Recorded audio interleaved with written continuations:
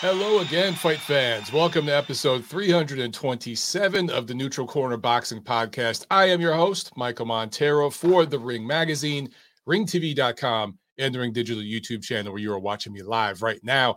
As always, I always encourage you and remind you and humbly ask you to please make sure that you are subscribed. You click that little notification bell so you never miss a live video. Also, make sure you subscribe to my YouTube channel, Montero on Boxing. And if you missed the live video, it's all good. You can catch the replay later, or you can listen to the audio pod. That is available on podcast platforms around the world. Just search for Montero on Boxing, the Neutral Corner, and you will find me. Make sure that you subscribe, like, share, all those things. Leave me ratings, reviews. That helps get the word out. This show grows by word of mouth. We don't do any advertisements here on the live show. I try to save you guys all that drama. You know, there's a million podcasts out there where like every 10 minutes, the dude will stop and pull out a paper and read 30 seconds, maybe even 90 seconds of ads that you don't want to hear. And you can't do anything during the live, right? You just got to listen to it. We don't do that here, man. We don't do that here. So all we ask, the fee that we charge for this show is that you spread the word. All right, that's it. It's that simple. All right, a few of you guys in the chat already. I appreciate you guys being here. Not a whole lot going on right now, right? The next big fight isn't for a few more weeks. So I appreciate you guys being around. But hey, your fellow boxing degenerates. We're all boxing degenerates. We can't get enough. We're always going to talk, right? Just make sure you hit that thumbs up button. We'll always find something to talk about. I did a video Friday on my channel. You know, I try to do a video every Friday. Sometimes I'm traveling or something and I can't. But I didn't think it would go for 20 minutes because there just wasn't a whole lot to talk about other than pound for pound ratings, which everybody was beating up on the Ring Magazine last week in our pound for pound list because Devin Haney didn't like it. Funny thing, though, ESPN doesn't have him rated in the top 10. He ain't mad at them. They always hate on the Ring Magazine. They always call us the biased ones. And it's honestly what it shows. It's like it's a backhanded compliment, right? They're trying to diss us, but it's actually a compliment. It just shows that they respect our ratings the most, you know, because they always bitch and complain when they're not featured in our ratings. But all these other groups, when they're not included in their ratings, nobody seems to care. Nobody seems to go on a tirade. So I always find that as, you know, they're trying to diss, but it's actually, they're just showing love. That's just what I take it as. Anyway, that Friday show went on for like 2 hours, and I couldn't even get to every phone call. We had some great calls, and we ended up talking about all kinds of other stuff. So it was a fun show. And we'll see what happens today.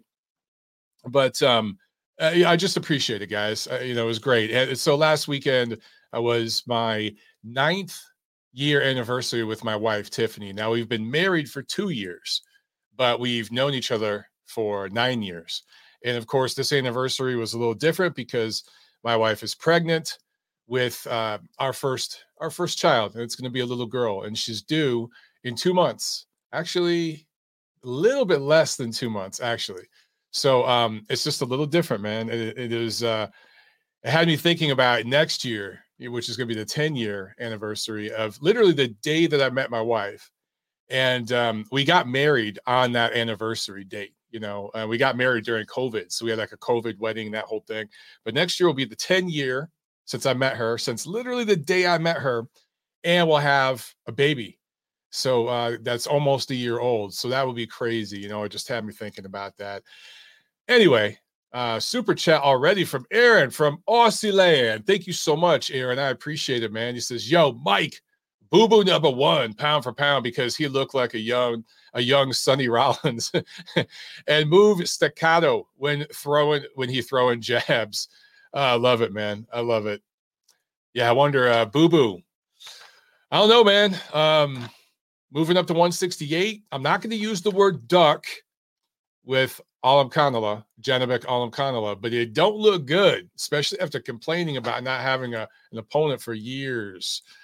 Doing that, it doesn't look good. Anyway, let's jump to news and notes. We haven't got a whole lot to discuss, but it's a good thing to talk about. You know, I feel like in news and notes, sometimes we got some nasty stuff to talk about, you know, bad news or depressing news. this is another great undisputed fight that we're going to get, man. December 13th in Japan, the monster, Naoya Inoue, going up against Paul Butler. Inoue has almost all the belts, but there's one left, and Paul Butler has it. And this, of course, is at bantamweight, 118 pounds. So they're going to completely consolidate that division, December 13th in Japan. And listen, is this the best fight to make? In and around 118 pounds, 115 up to 122? Of course not. This isn't the most competitive fight or the two biggest names or nothing like that. But at 118, this is a complete consolidation of all the titles. So you need these fights. And I applaud this. Just like when Devin Haney and George Kambosos fought, that wasn't necessarily the most competitive fight, but it consolidated the division. You got a full unification. And do I want to see Haney fight other top guys in and around 135, 140? Yeah, I'd rather see him do that than fight Kambosos. But that fight needed to happen first to get undisputed, correct? Same thing here. So I want to see it. And props to both men and their management for getting this done. But also, I got to give extra special props to Paul Butler because he knows what he's going up against. He's seen Inoue fight. He knows he's going up against a guy that might be the best fighter in the world, pound for pound. There's a lot of people out there that have Inoue number one, but he's certainly in the top five, regardless of where you rate him. Inoue's in the top five right now. Butler knows that. And not only is he fighting him, he's going to his backyard to fight him. Now he's getting paid very well. He's getting a career high payday several times over. That's definitely part of it. But he deserves credit, and so does Inoue and their management for putting this thing together. So I'd love that we're getting more and more of these undisputed fights. We got the rematch between Charlo Castaño earlier this year, Haney Kambosos, as I mentioned. Last year, we had Canelo cleaning out 168. So you're getting more of these kind of fights. You had Taylor cleaning out 140. I like that. I love it. And if we can get undisputed at heavyweight within the next 12 months, especially if within, let's say, the next 6 to 8 months, man, that's awesome. That's always a good thing. And I'm glad that this is happening, man. All right. Let's move on. That's it for news and notes. Let's review what took place last weekend. And there's really only one major card of note that was here in the United States at the Hard Rock Hotel and Casino in Tulsa, Oklahoma. This is Top Rank on ESPN, Saturday, August 27th. And the undercard was just a bunch of showcase fights. It was just layups, just gimmies for all these prospects. And I get that prospects need development fights, but I don't know if this helped any of them develop at all. The only one who got rounds in was Delonte Johnson, who got a TKO 5 win. He, of course, is from Cleveland, Ohio, 140-pound prospect, was an Olympian for the United States in 2020. So he got the most rounds. But all these other young guys, some other Olympians, but then other non-Olympians, it's just these other young guys got like a round or two of work. So I don't know how much development they got, but they got some exposure and got busy. And for a couple of the heavyweights, they had their first fight of the year. So for Richard Torres, he got a KO1 against an opponent that, again, no disrespect. I really don't mean this disrespectfully, but I could probably hang with that opponent. If I can throw a punch faster than your opponent, if I can throw a punch straighter than your opponent, if my defense is better than your opponent, it's probably not the most developmental fight for you. And I get that Torres just went pro and everything, but this, first of all, is a scary knockout. But his opponent was okay, and I haven't heard anything as far as, serious health issues or concerns or anything. He got checked out, the opponent. A guy from Mexico that they brought up. But for Torres, it was, obviously it was a highlight reel kind of knockout for him. It was all over the internet, all over Twitter.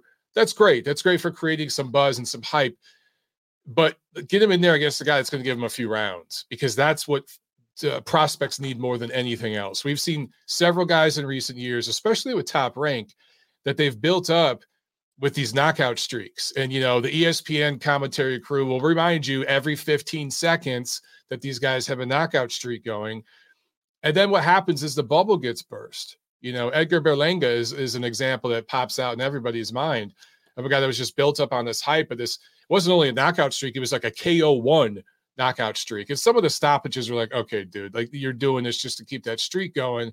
And he didn't develop at all. And now he's had to almost like kind of step back and redevelop. And there's been a couple other guys like that I can mention, right? And I'm not saying Torres is anywhere near that. I'm not suggesting that. He absolutely did what he had to do. And at this stage of his pro career, it was this level opponent was fine. Just need to bump it up just a little bit. The one thing about Torres, man, he's just undersized at heavyweight in this era. He is not going to be able to compete against the top guys, and obviously Torres is a younger guy. He's not going to ever go up against the Deontay Wilders, the Anthony Joshuas. That generation is going to be out, or at least on the way out before Torres gets to the very top, if he ascends to that level. But the guys he would possibly be facing, Torres, would be guys like Joe Joyce, Filip Hrgović. And while he might be able to have some success because he's fluid, and guys like Hrgović, he's extremely stiff and predictable. Joyce isn't that stiff. He's just slow. But those guys are so much bigger and stronger. It would really be difficult for Torres to compete with them. I just think he's going to be undersized at heavyweight. If there is any way to get him down to cruiserweight, I think he'd have a real good chance at big success in the sport at the pro level. But at heavyweight, it's going to be tough. Anyway, also other heavyweights, Efe Ajagba, there's a project, right? There's a project kind of heavyweight that they're starting to redevelop a little bit. He gets in there and gets a TKO 2 win against a Hungarian fighter. For Ajagba, this was his first fight of 2022, coming off his first professional loss. So yeah, you get this level of opponent to get back in the ring and everything, but he's going to have to bump it up in opposition very, very soon as well. Jared Big Baby Anderson, let's talk about him. He improves to 12-0, 12 knockouts. So all of his fights have ended in knockout, which you want to see in a heavyweight, yes, but this was a KO 2 win that he scored over Serbian fighter Miljan Rovkanin. And the Serbian fighter Rovkanin, he hung tough, and he didn't look scared. He didn't look intimidated.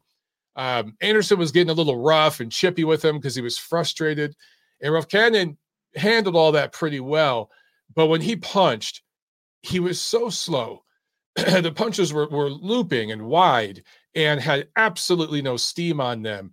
Now, some of that was due to Anderson working the body, getting a little dirty in there, leaning, using his forearm, that sort of thing, which, sometimes in heavyweight boxing, that's what you have to do.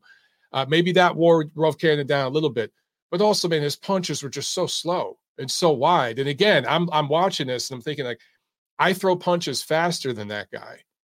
My punches are straighter than him. And I'm not trying to play, like in America, there's an expression, Monday morning quarterback. I'm not trying to do that. I'm just saying, like, I shouldn't be able to throw a punch faster than these guys I'm watching on TV. And for Anderson, yeah, I watch him. He's half my age. His punches are flying out there like lasers, really hard, fast, stiff jab, nice and straight. I'm like, that's what I should see when I'm watching professional heavyweights on television. That's how it should look. The guy should be faster than me. He should have better technique than me. And this kid from Serbia didn't. So when I saw that level of opponent, I'm like, this is great for Anderson because he's getting knockouts. It looks good on ESPN, but he needs development. And after this fight, he talked about fighting Filip Hrgović. Listen, people will look at Hrgovic's last fight, where there's a lot of people out there that don't think he won. They think Zhang beat him. Even if you thought Hrgović edged it, which I did, it was very close and competitive, and he took a lot of punches, right? They'll look at that, and then they'll look at Anderson, who's a southpaw like Zhang, could land the same punches, is definitely faster and more athletic than Zhang, maybe not as big and strong, but they'll say, oh man, I think Anderson could take Hrgović now. And I'm not necessarily saying he couldn't, but the level from Miljan Rovkanin, even to Filip Hrgović, who no one's calling a future Hall of Famer, future all-time great, but still, the level between those two in talent, strength, technique, and experience, amateur and pro, it really is a massive gap. So do I think Anderson is ready to jump right in there with a guy like that right now? No way. No way. And I'm not saying this to diminish what Anderson has accomplished so far, anything like that. I think the world of him as a heavyweight prospect. My boy Steve Kim wrote a piece I think it was yesterday he released it. It might have been this morning it came out, but where he stated, he said, listen, I get that this is a bold take, but Jared Anderson is the best pure American heavyweight boxing prospect since Riddick Bowe. And I thought about it because at first I'm like, man, that's like, you're going back 40 years. You're going back 30, 40 years. If you think back to when Bowe's a prospect, at least 30 years. Actually, it is probably closer to 40.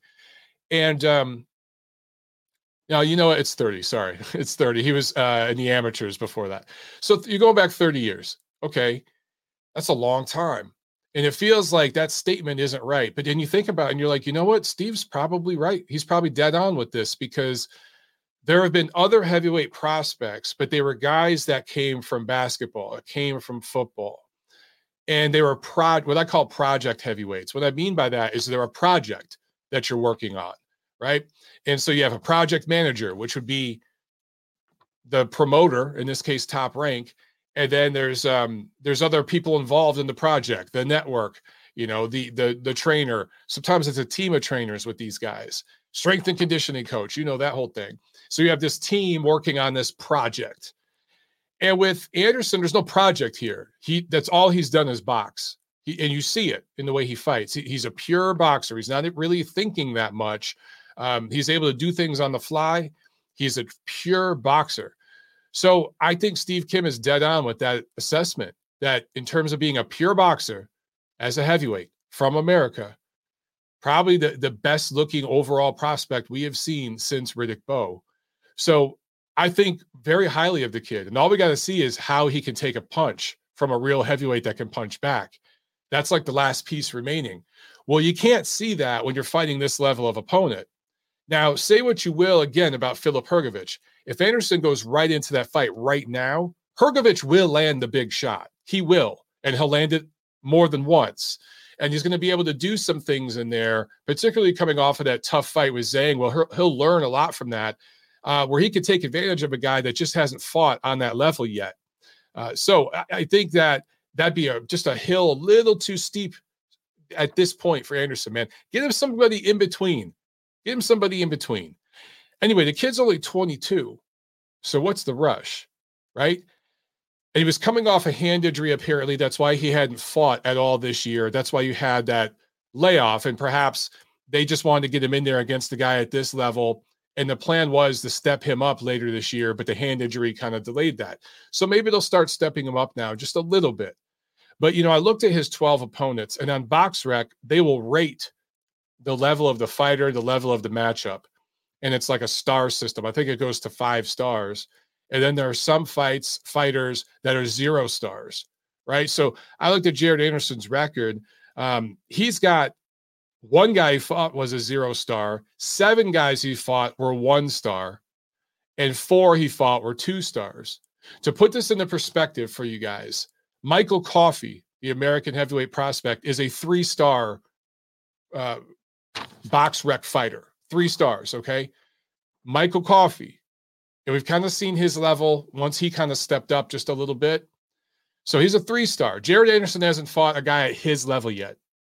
So I'd like to see him kind of fight those guys at that level first, like a Michael Coffey, maybe a guy like Charles Martin, that sort of guy before going up to a Hrgović at this point. That's just my opinion. All right, main event. So this was the only fight on the card that was competitive at all. Everything else was a complete blowout. So I got to say, this wasn't necessarily the best live programming. And I'll fully admit, I watched this entire card on replay, except for the main event. The main event's the only fight that I caught a little bit of live. It was my anniversary with my wife. We went out to dinner and everything, but she was passed out asleep by 10, 11 o'clock. I catch the main event. That's the only one I saw live. Everything else, I went back and watched on the app later. Jose Pedraza out of Puerto Rico gets a split draw with Richard Commey, native of Ghana. This was a 10-round, 140-pound fight, both men coming off of losses. And this was a good example of a fight that truly, truly could have went either way. I was totally cool with these scores. I thought one of them was a little too wide, but one judge had it for Commey, one had it for Pedraza, one had it a draw. fine with that because you can make an argument 96, 94 either way. The guy who had it for Comey had it 7 rounds to 3. I thought that was a tad wide. But this is a good example of a fight where the judges saw some things differently, just slightly. They went a couple different ways with the swing rounds. But in the end, you wind up with a draw. And I think everyone's kind of good with it. The fighters seem good with it. The fans, the reaction I saw on boxing Twitter over the weekend, and from what I've heard on all the podcasts and stuff, everyone seemed cool with the draw. So here's a great example. You know, we've seen some fights recently where there were some judges that just had some questionable scorecards, right? And people would say, you know, like there was a split decision in Jeddah, Saudi Arabia a week or so ago that should have been unanimous. And people out there said, well, they just, you know, that judge went a different way with the swing rounds. Well, they went a different way for one fighter. Every single swing round went to one fighter. When you do that, you have a biased scorecard. But when you kind of whack up the swing rounds, you can wind up with scores like this. So this is an example of a fight where that expression, as cliche as it sounds, it actually fit. Now, if you felt one guy edged it out, okay, you get no argument from me. You get no argument from me at all. But it felt like a pretty even fight. There was ebb and flow. You know, it looked like one guy might take it in the middle rounds and the other guy had a little run late to narrow the gap. So just a good quality fight between two veteran fighters that are never going to be seen as like truly, truly elite level pound for pound talents, but good quality, solid professional prize fighters that have carved out really nice careers for themselves when you think about where they started and where they've gotten to. And now they've kind of been on a couple of these ESPN shows in recent years, particularly since the pandemic. And they've made some money, gotten some exposure, and performed well in those shows, win, lose, or draw. So good for them. Also, I saw a tweet. I can't remember who tweeted this, so I'm sorry I'm not giving you credit. You know what? Maybe it might have been Russ Abner, but I can't remember for sure. But somebody tweeted, and just, you know, to tie back to my Friday show and Ring Magazine ratings and Devin Haney being mad at us, somebody tweeted basically, you know, this kind of shows the level of Vasily Lomachenko, because he completely dominated both of these fighters. And then they get in the ring and they fight close with pretty much everybody else for the most part, with few exceptions. And they get in the ring together and have a draw. And yet at his advanced age and fighting above his natural weight, you know, these two guys are at 140 now, you know, Loma's still at 135. It just kind of shows his level that he performed, you know, and he doesn't have belts. He's not a champion right now. He's still an elite operator in the sport, you know, whether you have him in your pound for pound top 10 or not, whatever. But you got to admit the guy is still a high level operator in the sport. I had to throw that in there just to trigger people because Lomachenko just seems to really, really anger and upset people for some reason. All right. That is the review, guys. That's it, man. Like I said, not a whole lot going on. We have a super chat from Sam. Thank you so much. He said, Hrgović will be able to handle those punches for sure. I agree, Sam. I mean, you know, there are people kind of going a little crazy on Twitter right now about Jared Anderson. And again, as a prospect, I'm super, super high on the kid. I think that he really, truly might be the best pure American boxing heavyweight prospect since Riddick Bowe. And that's saying a hell of a lot. It really, really is. However, jumping from the level he's been fighting at to Hrgović, that's a big, big leap. And I think that Hrgović would be able to handle some of the things that Big Baby's gotten away with, especially the physical mauling and some of the dirty stuff. Hrgović will be able to handle all that, and he won't be able to do it against him because Hrgović is naturally stronger. So, you know, I'm not saying he couldn't beat Hrgović. Maybe he could, you know, and maybe he would, but it would be really, really tough. And it'd be a huge risk. Top Rank knows that. But he's not going right into a fight against a guy at that level. He's going to fight somebody in between, like I suggested before. Again, someone like Michael Coffey, you know, that level of heavyweight, that's the kind of guy I want to see him in there against. Let's see how he looks there, you know, and then we'll take it from there to the next level.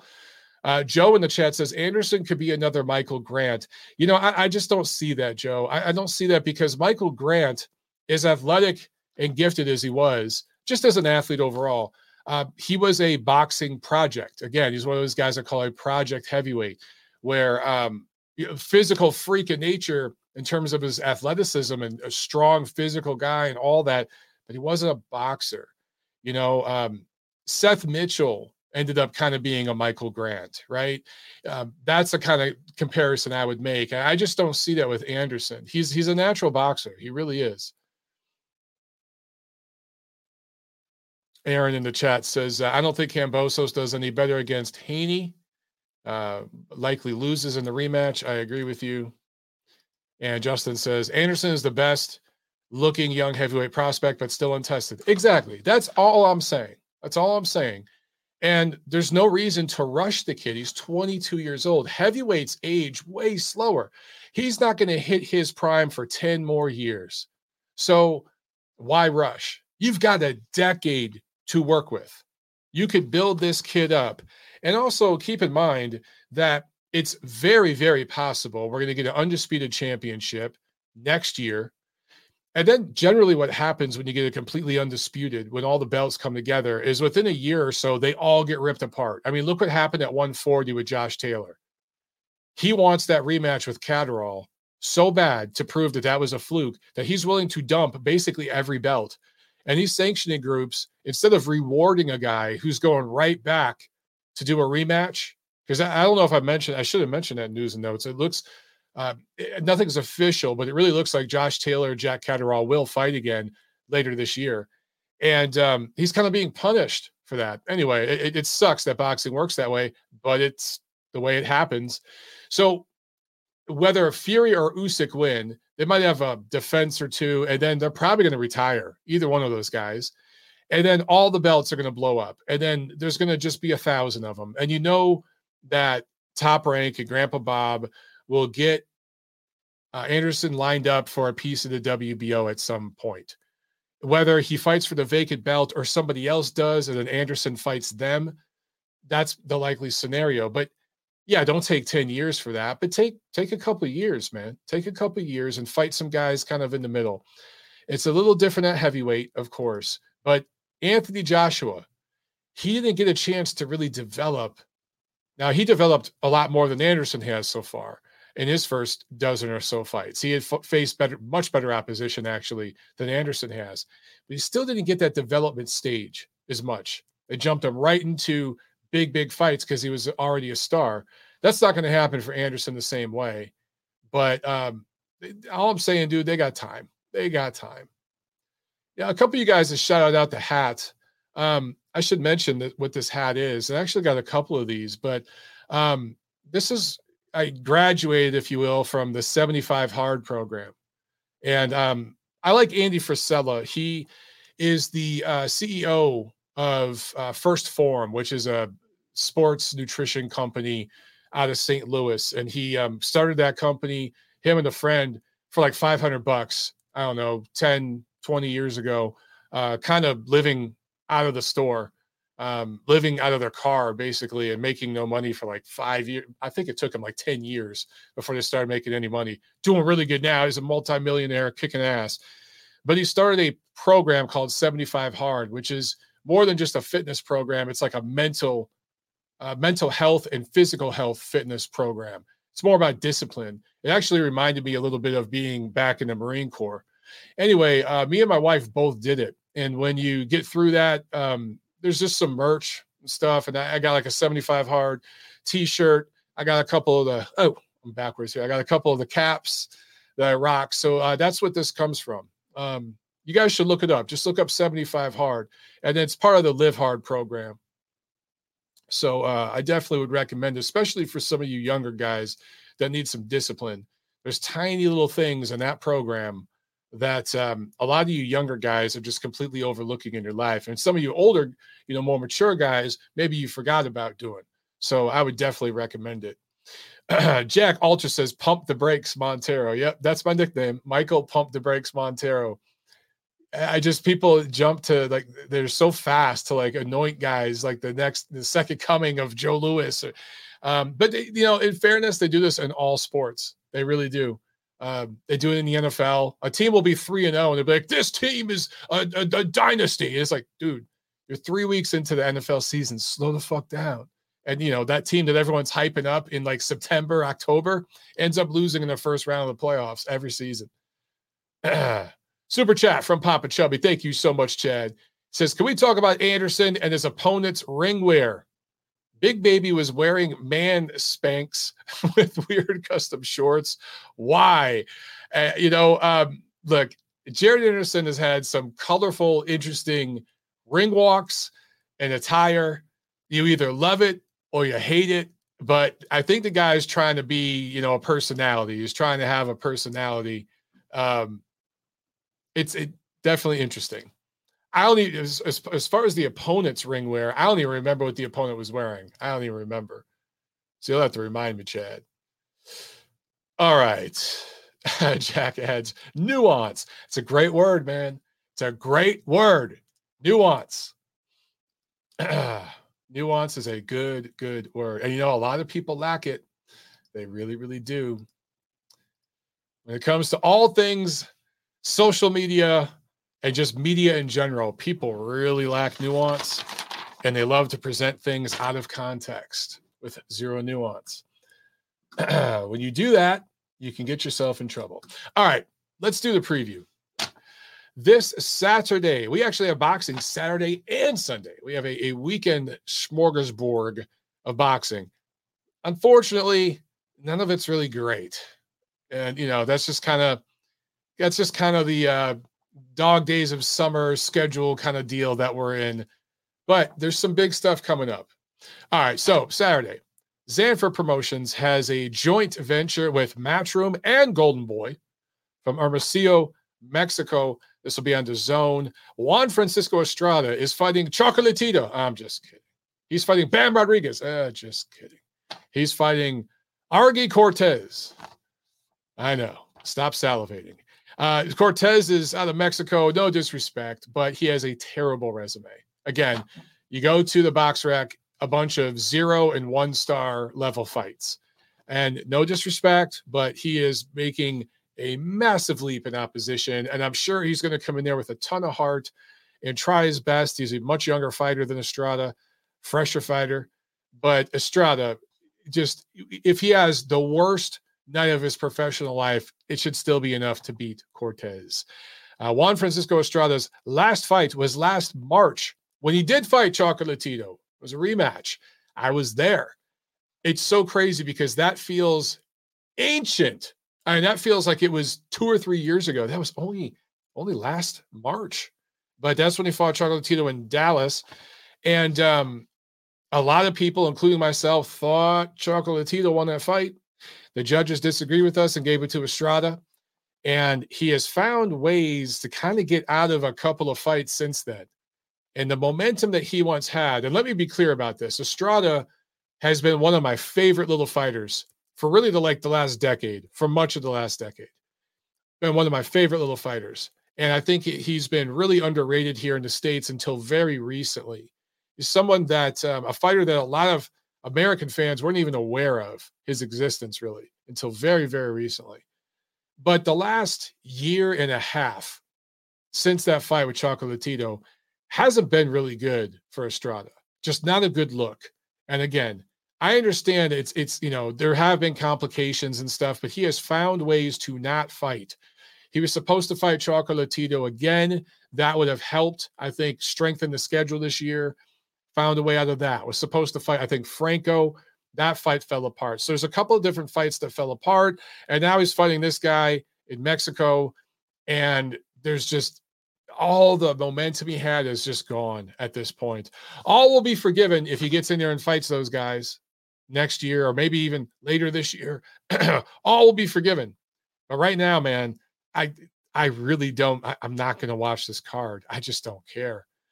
In the co-main, Mexico title holder, featherweight title holder, Erica Cruz, going up in a rematch with Jelena Mrdjenovic out of Canada.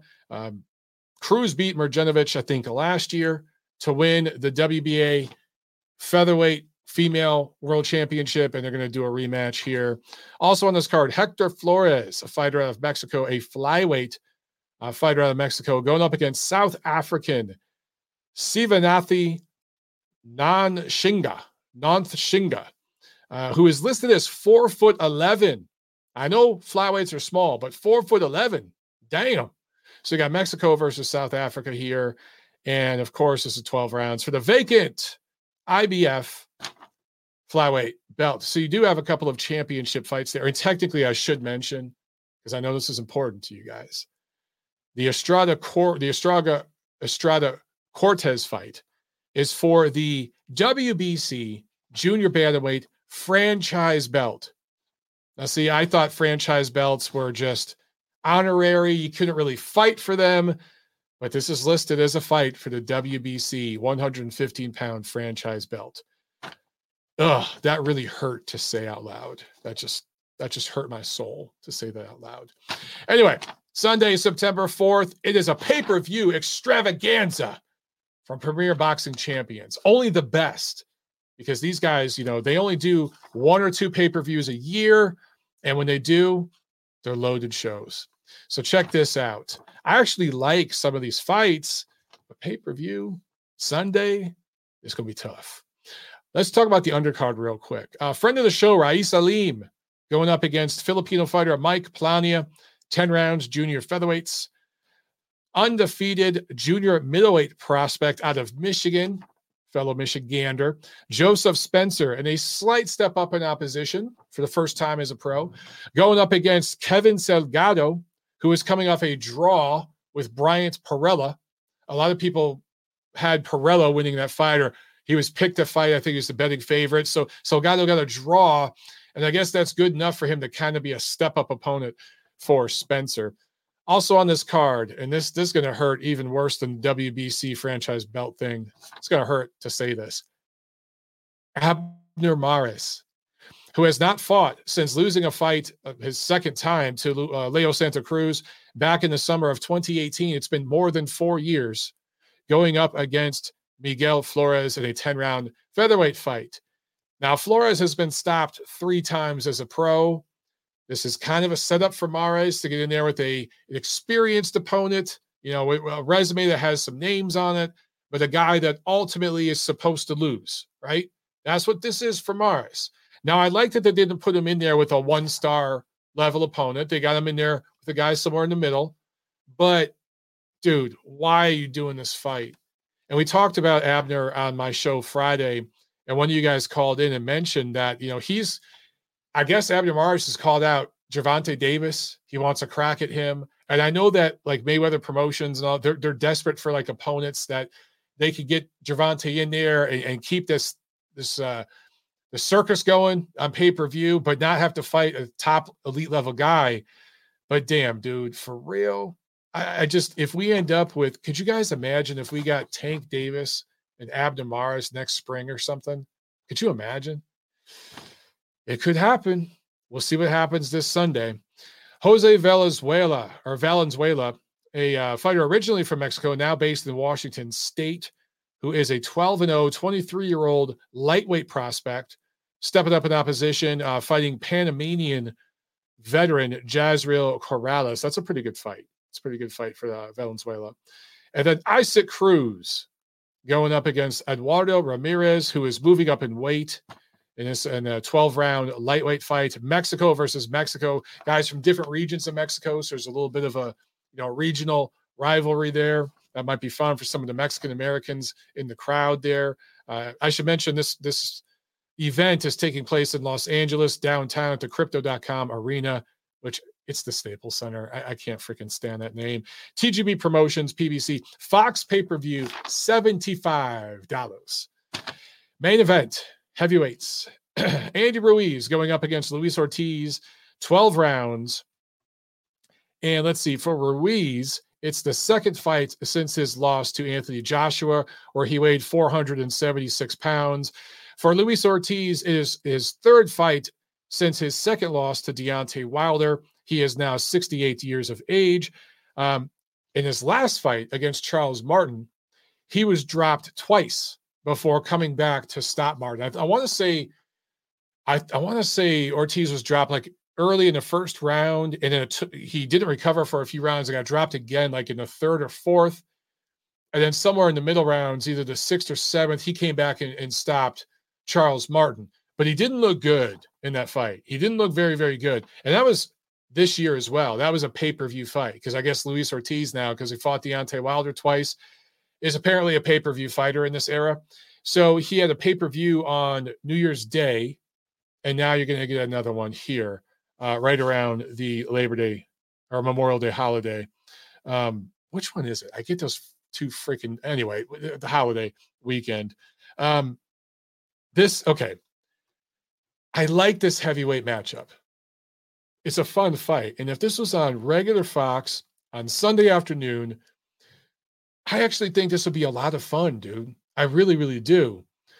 But charging $75, and I understand why you got to do it because that the two heavyweights, Ruiz and Ortiz, are demanding a certain amount of money, and you got to pony up that dough or they don't want to fight.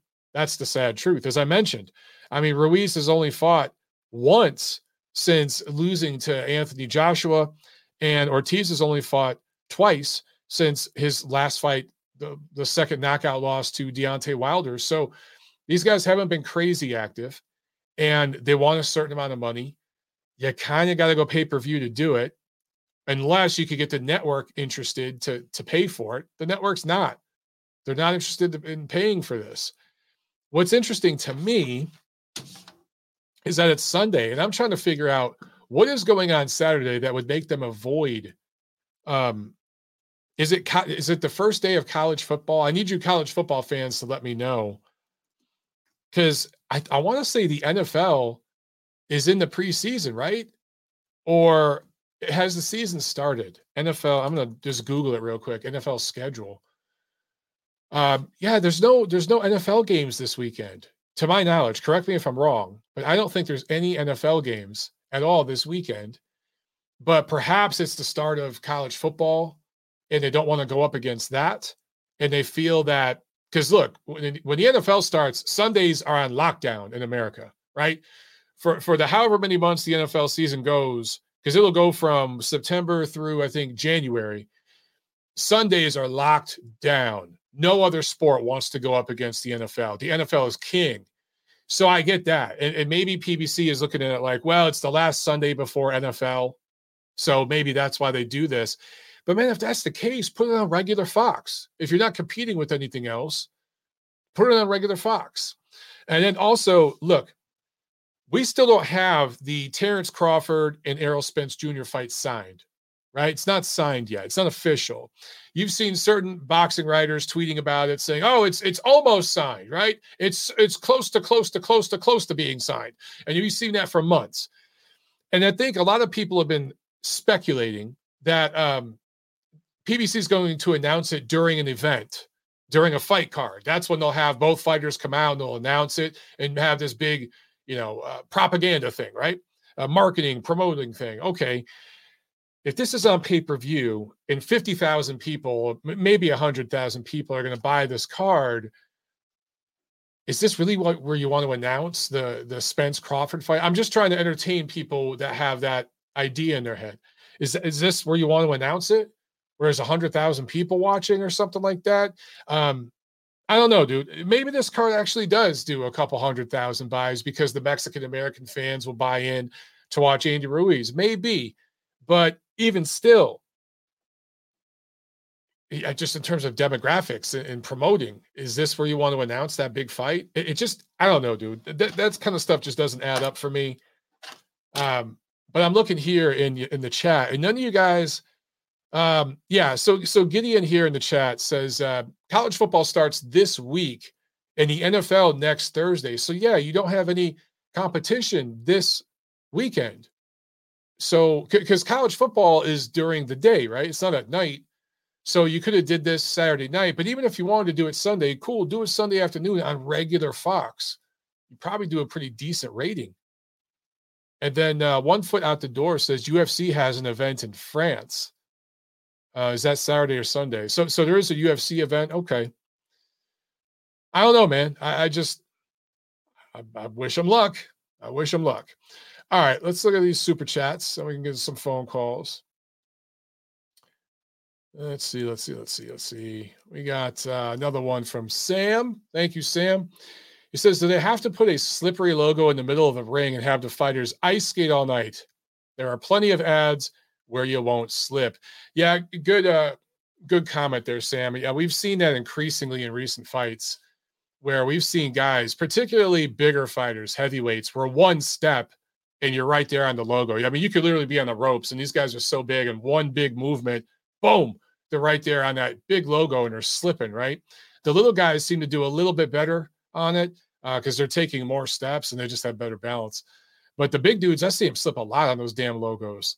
And at what point do boxing commissions just take the logos and stuff like that out of the ring? Do you really need it?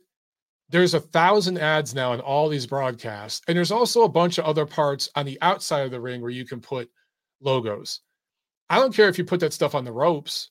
If you want to have like a banner on the ropes itself, and yeah, it would make like the outer ring, it'd be like solid because it'd just be a wall.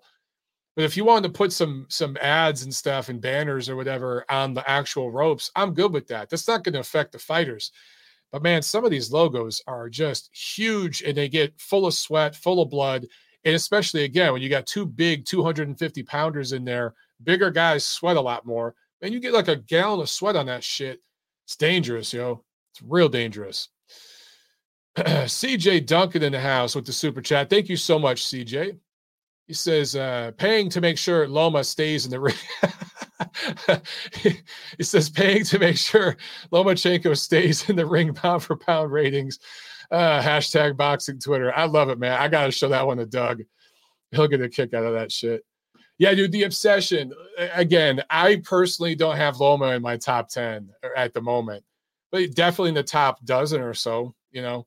And I wouldn't argue with somebody that has him in their top 10, but man, this the emotion that evokes in people, it's just really funny. Sam with another super chat. Thanks again, Sam. He says, Ruiz lets his hands fly. Ruiz by KO. Yeah, you know what, Sam? I didn't even talk about who I think is going to win this fight. I started to go down that road and then stopped. I'm with you, man. Ruiz is too fluid. He's going to piece Ortiz up with combinations and be able to get out before Ortiz can do a whole lot about it. I like Ruiz in this fight, probably by late TKO. I do think Ortiz will have moments, obviously, and has a very good chance, but I just think Ruiz is going to show Ortiz's level. And I'm not going to go too far down this road, but it's going to upset some Deontay Wilder fans because they really need Luis Ortiz to be this boogeyman in this elite level heavyweight. And when he struggled against Charles Martin, a guy that is, you know, definitely not an elite level operator, to say the least. No disrespect. I've met Charles. He's a cool guy, but he's just not on that level. When Ortiz struggled against him and likely gets stopped here by Andy Ruiz, it's going to show that best win for Deontay Wilder isn't necessarily aging very well, you know. Now, look, if Ortiz comes in here and blows Andy Ruiz out, scores a 3-round knockout or something, I think Deontay Wilder fans will be happier about that than Luis Ortiz will be, because again, it'll make that win look better for Deontay.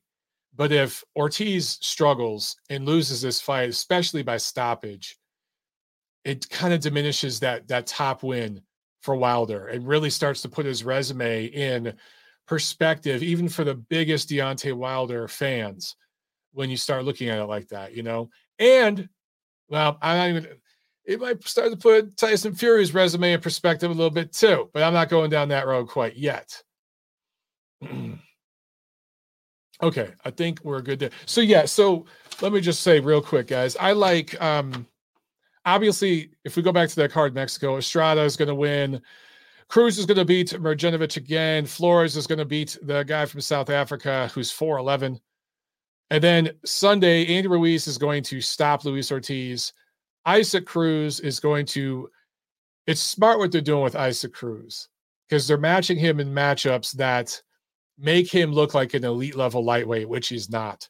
But he'll look somewhat elite in this fight and he'll win. Valenzuela is going to beat Corrales and continue to develop. Guys, Abner Mares will probably beat Miguel Flores. Could be late stoppage. Probably a decision, though. I like Joseph Spencer to win in a tough fight for him, and Rais Alim should handle the Filipino kid. I like him to win that. All right. Let's go to these phones here. And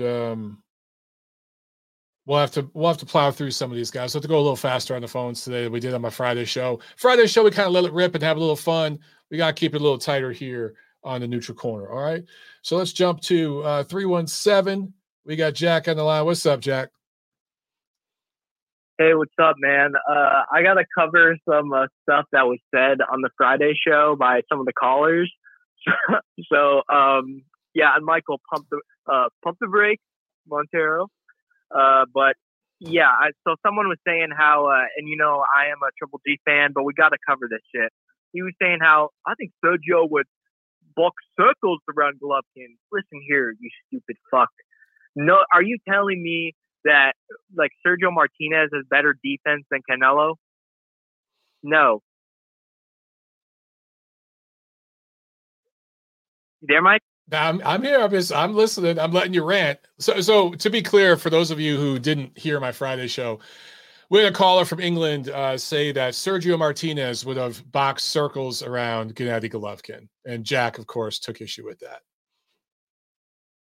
I did, dude. Are you telling me that Sergio could eat those shots from Golovkin? Because to me, it looked like he didn't have that good of a chin. He just had good defense.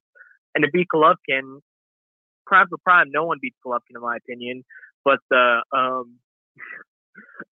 one prime for prime beats Golovkin except maybe Roy Jones Jr. And then this guy was saying Hagler would stop him in 5 to 6 rounds. You're an idiot, dude. That's bullshit. End of story. Then another thing I want to talk about, Jared Anderson. What a dirty ass fighter. When they say protect yourself at all times in boxing, which is true. But if the referee says break and says nobody punch, and he's breaking you two up, and you punch a dude like hard enough to his mouthpiece flies out, you should get at least 2 points. That was disgraceful. And Jared Anderson, I just don't like him at all. He's kind of a real dirty fighter. I noticed that in his other fights. He kind of has this Josh Taylor thing. I don't know if you noticed this about Josh Taylor fights. He fights really dirty on the inside, and that's what Jared Anderson does. So fuck him. But yeah, I thought the Pedraza Comey fight, I had it a draw. Could have gone either way. Pretty close fight. Ruiz versus Ortiz. So, dude, I was looking at the Ortiz versus Charles Martin knockout, and dude, that was the most crazy shit ever because Charles Martin was literally out on his feet, and the referee just let him get hit like 3 more. He let Martin get hit like 4 more times, flush in the head before he didn't even end it. He just called it a knockdown. But sometimes it was really weird, man. Yeah, that was a weird that round. Was it the 6th round? I think I can't remember the exact round. Yeah. Okay. Yeah. Yeah. It's weird. Also, I was looking at a fight that should have been stopped. Usyk versus Michael Hunter. Do you remember that in round 12? I don't remember what happened around 12. I was there for that fight. He almost stopped. He beat the living dog shit out of Hunter in round 12 and almost stopped him. He knocked him down. The last minute and a half was just Usyk beating the living dog shit out of Michael Hunter. Yeah, like you don't remember that? The commentators were screaming, "Okay, we should probably stop it." So I was going to ask you. That's a fight that should have been stopped. Was that one? I don't remember that. That was in California, right? I'm pretty sure I was there for that fight because that was. Lomachenko, it was April. Oh, no. I'm thinking of when he fought Moonshoe. No. Okay, yeah. So he fought Hunter. Where was that? That was in DC. Yeah. You know what? Now I remember what you're talking about. I was getting it mixed up with the Moonshoe fight. But he did drop him late in that fight. And they ruled him down. It was an official knockdown. But I don't know. They let him finish. I don't remember. Was he really hurt that bad, though? Was he, like, really messed up? I don't remember that. Dude, you don't remember that? No. Martin was getting his fucking ass pummeled around the ring. Huh. Yeah. I gotta watch that back. Comment saying y'all must have. Dude, no. I was saying to you because I thought you would agree with me that that was a fight that should have been stopped because Usyk was just beating the living dog shit out of him. I'll pull that up on DAZN or something, man. Because I don't remember it. It's weird because I usually remember like every detail, but I don't remember that being like such a beatdown. But I'll definitely check it out, Jack. I'll rewatch it again. Yeah, but so I don't know if you saw the KSI fight. No, I know you probably didn't. But dude, I love the feeling of fight night, so I'll just watch it. But dude, this guy, every time this he fought like a pro who's 2-5, and every time KSI hit him, this dude claimed he got hit in the back of the head and like took knees, and he was like hitting the floor. And dude, it was the funniest shit I've ever seen. This dude was such a pussy. Every time he got hit, he got hit with an uppercut, and then he got upset and like, you hit me in the back of the head. It was the funniest shit. Dude, I'm sorry, you're probably like, what the fuck are you talking about? It was the funniest shit. It's not on his box rec. I just pulled up KSI's box rec and it just shows his fight with Logan Paul. Or am I looking at? Also, one thing about Logan Paul, dude, have you seen him in WWE? Just like Twitter clips? Because I don't watch WWE. No, but I heard he's doing good. That dude's he's an extremely talented athlete. Like, he was a top, I think he was like 4th in Ohio in wrestling in high school. He's like one of the best wrestlers in his state. But and not only that, when he fought KSI, dude, he was actually boxing good. He worked with Shannon Briggs. And I'd like to see him get back in the ring because he's like a talented athlete. His brother just has some power. But anyways, yeah, man, that's my call. All right. Thanks a lot, Jack. Appreciate it, man. Yes, sir. Take care. You too. Yeah, I've seen Lou DiBella has talked about Logan Paul as a wrestler, that he looked really, really good. I think both Paul brothers wrestled in high school, and they seem to be pretty good athletes, and that's definitely helping Jake in his boxing.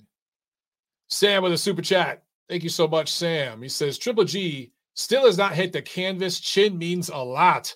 Yeah, for what it's worth, and I said this on my Friday show, Sergio Martinez, Triple G, I got to pick Triple G in that fight. And I know Sergio can box, and I do think he was an underappreciated fighter here in America. I've said that a bunch of times. And I was a fan of Sergio Martinez. At one point, I remember he was willing to go back down to 154 to challenge Floyd Mayweather. Floyd wanted none of that shit. And he was willing to go up and do a catch weight at super middleweight, I think at like 164, 165, and fight Andre Ward. And Dre wanted none of that shit. So dudes were not like lining up to fight him. But prime for prime, Triple G's just bigger, stronger, and would punch through the target a little bit too much. I could see it going the distance. I could also see Triple G scoring a late stoppage, but I would pick Triple G to win that fight. No disrespect to Sergio at all. I just think there's just a little bit more. And I remember Lou DiBella was promoting Sergio, and he kind of openly admitted they wanted none of Golovkin at that time. And it was the same thing with Miguel Cotto. They wanted none of Golovkin. In fact, they paid Golovkin to not fight because they would have rather fought Canelo. There was more money in that fight, but they actually thought it was more winnable at that time just due to styles. And so, I mean, that just kind of tells you the level that Triple G was at, or at least feared to be at in that era. So, yeah, there's that. All right, let's continue with the phones. Let's go to 410. You were on the show. What's up? What's up, buddy? How you doing? Let me spout off a few things. Devin Haney and Devin Haney fans, sorry you don't get on the pound-for-pound list for outpointing George Kambosos. Sorry, not sorry. Yep. Anderson is a dirty fighter. I've seen him fight dirty in the past. I don't mind his ring walks because fighters need to do things to make themselves marketable, and that's what he's trying to do. However, the book is still open on him because, frankly, his competition's been shit. Yes. And the guy he fought was shit. The guy was exhausted in the second round. Guy had no punching power. Truth be told, he probably should have walked through him in the first round. The other heavyweight that was on the card was equally as impressive. he's a smaller heavyweight, but I've seen him fight before. He's a destructive force. His comp hasn't been good either, but Anderson's getting a little bit more shine. So, that's what I got to say about those two. And as far as Tyson Fury and Usyk, that's a good fight, I think, but I think it could be a boring fight. Yeah. Tyson Fury is not AJ. He knows how to keep a fighter on the outside, and he knows exactly what to do with a fighter on the inside. He will lean on Usyk and clinch him, and I favor Fury in that fight. He'll bully him. He'll get a little nasty, a little chippy, a little dirty. He'll use elbows, forearms. He'll lean on them. I mean, that's ultimately how he stops Steve Cunningham. He'll do the same kind of shit. Yeah. Now, if Usyk punched a little bit harder, I would give him, if I was Usyk's trainer, I'd tell him, we're going to go and watch Mike Tyson in his prime, and that's what we're going to do in this fight. You're going to get in, you're going to fire off combos, head and body, fast and quick before he has a chance to grab you, and then you're going to get out. You're not going to be able to box and out jab this guy. He's not AJ, and he's bigger than AJ, and his reach is longer. But most importantly, he has a better boxing mind. And if Fury is right, I pick him in a fight that likely could be a boring fight. But you also got to factor in too that Fury has become a better puncher. Mm-hmm. He in his last several fights, 3 or 4 fights, he's getting more velocity on his punches. I mean, a big guy like that can punch anyway, and to think that he can't is ridiculous. But it's obvious, he can't get a lot of whip on his punches being big like that. But he's been doing better with that. The guy from the Kronk Gym, I think, really helped him out with that. Yeah. And so he punched him with a little bit more power, and that's how I see it. Deontay Wilder is a washed-up fighter. Sorry, guys. Sorry about your hero. He's washed up. If you look at those last 2 fights against Fury, he got beat. He got smashed to bits in those fights. The second fight, he was getting beat to death, literally to death. There was professional prize fighters outside the ring, black professional prize fighters, screaming to stop the fight. He was bleeding out of every orifice. He was concussed and eyes glassy and exhausted by the second or third round. He had no stamina, no punch resistance.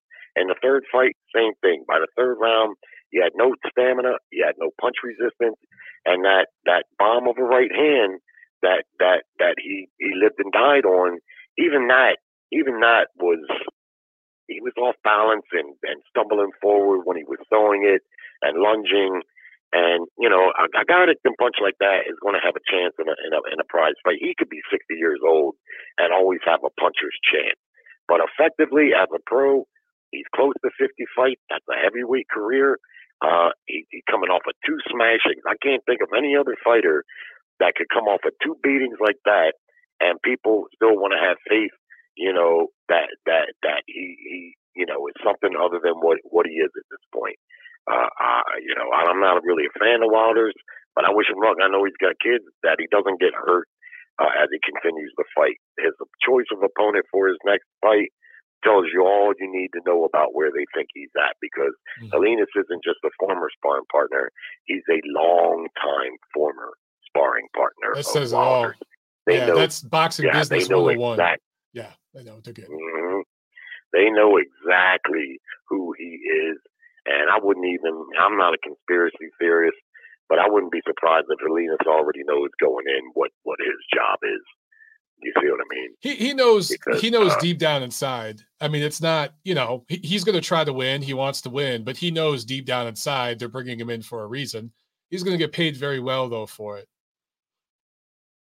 He is, and let the best man win. I mean, but I just, you can see right there. I mean, the Fury's last fight, he looked like $1 million against Dylan White. Now, I don't rate Dylan White that highly, but some people probably figured he was a top 10 heavyweight. So Tyson Fury got good money to fight him, $32 million, I think. So for the people that claim, I've heard a lot of people claim Deontay Wilder's a pay-per-view star. Well, we're going to see.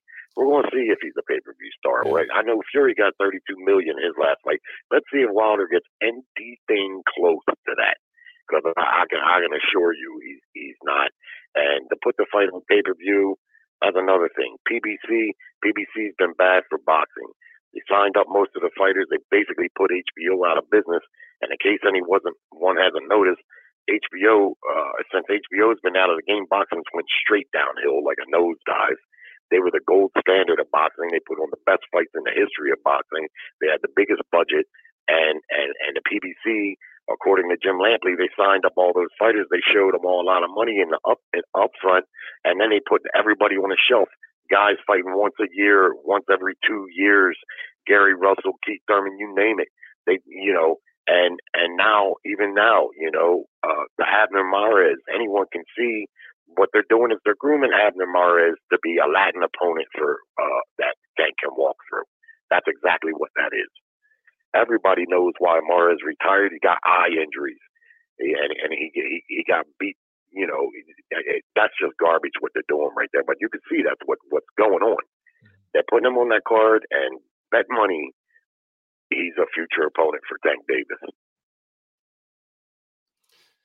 Good stuff, brother. I agree with a lot of what you said, man. And if you look at boxing history and the way matchmaking is done, your comments regarding Abner Mares, I agree. Your comments regarding Wilder and Helenius, I absolutely agree. So good stuff, bro.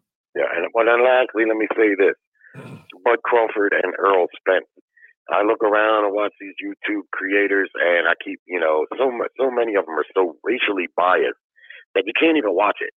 I mean, and I'm not going to open up that can on your show because I know that, YouTube, they act like they don't want to hear it, but they seem to tolerate a good bit of it. And, frankly, I'm sick of hearing about it, man. I mean, I know, I want to hear where's all the busters that blamed Bob Arum, for right. Bud Crawford and the fight not happening. And I told people back then, I said, look, Bud Crawford has signed with Bob Arum for 3 times. He's fought for Top Rank for 11 years. Why do you think that is? PBC never once offered Bud Crawford a contract. Never, not never. Facts. And then when you look on it, and I even realized then, if you looked at the purses Crawford was getting, he was getting paid more than any other welterweight, not named Manny Pacquiao. He was getting paid more, and he had the weakest resume at 147. So, things go south with Bob Arum, and look where he's at now.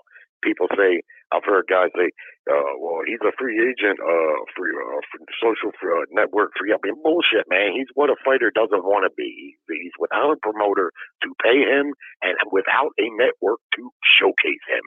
No fighter wants to be in that position. He didn't leave Bob Arum. Bob Arum didn't offer him another contract. That's exactly what happened. And so once Bob didn't offer him a contract, he wanted to launch a bullshit lawsuit. I liked Bud Crawford. He was one of my favorite fighters, but I don't agree with that lawsuit. You ain't heard nothing about it, but last I heard from Bob Arum, he said that it's not an active lawsuit anymore. Yeah, nothing's going to come from that lawsuit. Yeah, and so PBC is showing they're not paying. Bud Crawford was getting more money fighting in-house Bob Arum in-house fighters than what the PBC wants to pay him for what should be a mega fight. Yeah. So. I'd like to know where all the busters are at that just claim that, Bud just needs to leave the White Devil. He just needs to leave the White Devil and go over to the brothers at PBC. Well, look, what are they doing? They ain't doing nothing. Well, they got a few days to get it figured out. We'll see if they announce something this weekend. We'll see, man. All right. But I got to move on to these for other the callers. record, I hope it does. I hope it does happen for the record. Because honestly, I'm a fan of both fighters, despite I am too. his bullshit lawsuit. Yeah, I am too. All right, brother. All right, thanks a lot, man. Good call. Thanks. Yep. Yeah, so a couple things that I think some fans are overlooking, and I'm sorry, Call, I didn't get your name, man. I'm sorry, I didn't get your name, but he was dead on with the Errol Spence and Bud Crawford thing as it relates to Bob Arum being like the thing that held it up for all these years. Was Bob Arum part of the problem? Sure, absolutely. But for years, there were all these YouTube channels and even some people in American boxing press telling us that Bob Arum was the sole reason or the biggest reason, the biggest major reason that fight wasn't happening. And in fact, PBC went as far as to not recognize the WBO. Remember where there was like a year or two where the PBC said, oh, we don't rate the WBO, even though some of their fighters fought for WBO belts. And when they would show graphics during the broadcast of like the top welterweights, they'd leave Crawford off of it. Just stuff like that, right? And then people don't realize, man, when Crawford went pro, nobody really wanted to sign him. His first, I don't know, dozen or so fights, he was fighting in tiny little venues. He was fighting on venues like that I've fought on, in front of like 1,000 people, club shows, stuff like that. And he wasn't really recognized by any of the big networks. I mean, that was still like HBO and Showtime era and a little bit of ESPN. But Top Rank signed him and groomed him and built him and molded him and developed him into not only a champion, but a guy that was number one on the pound for pound list. And also a guy who won Fight of the Year honors, a guy who became an undisputed champion. So I think Top Rank did a really, really good job with Crawford. But one thing PBC is good at doing is taking guys who have been very well developed and are kind of like over the hill with their current promotion, gone maybe as far as they can with their current promotion. They'll scoop those guys up and overpay them and get them in some high profile pay-per-view type of matchups. That's one thing PBC does. And there's a million fighters I can mention that have done this in recent years. So I do think Crawford will eventually sign with PBC because he has to. There's nobody else to sign with. Why would you sign, if you're Matchroom, why would you sign Bud Crawford? Just, it doesn't make sense because the fights aren't there for them. PBC is the only place to go. Ain't going back to Top Rank. So he's going to end up signing with PBC. The question is not if, it's when and how it's going to look. Hopefully it is for a fight with Spence, and we get that later this year. I'm still holding out hope for that. But let's say they fight in December. You could announce that fight now and they fight in December. It works. But you're going to get to a point where you don't have enough time to promote it. And these guys are not stars to where you could just say, oh, yeah, in 3 weeks they're going to fight and people will buy it. You got to promote it a little bit, especially for the money that both sides are demanding. So I hope it comes off, man. I really do. Because I'm a fan of both fighters, and I definitely want to see that damn fight. But, yeah, for years, these YouTube channels were telling us, oh, it's Bob Arum. It's 100% Bob Arum. Well, Bob Arum hasn't been a factor for almost a year now. The fight still ain't announced, man. So, yeah, now they're saying, oh, Bud's asking for too much money. Well, when he asked for too much money with Bob Arum, you guys didn't have an issue with that. But now he's asking for too much money with PBC. It's just I hate the back and forth and how people don't stay consistent in their opinions, man. That just drives me nuts. Anthony Santiago with the super chat. Thank you, Ant. He says 3 days until I completely give up on Crawford Spence. LOL. Yeah, listen, I'll give these guys another week or so. But seriously, dude, it's going to be September this weekend. And this fight between Ruiz and Ortiz, like, this is the time to announce it. Even though there's hardly going to be anybody watching it, this is the time to announce it. Like, after that, come on, dude. You're going to announce it on the week of Golovkin-Canelo? I wouldn't put it past them to do that, but that's another promotion from another, platform. It just, I don't know, man. But who knows, man? Maybe they will do that. Maybe the week of the Canelo-Golovkin rubber match, they will announce it then, because that's the highest, big high-profile fight of the second half of the year. So that's when they'll announce it. I don't know. All right, let's. We got one more super chat real quick. Then we'll get back to these phones. We got a super chat here from Aldo. Thanks so much, Aldo. He said, how do you see Isaac Cruz's future? Look, man, Isaac Cruz is what he is. He's right now a top 10 lightweight. He's a guy that will be competitive.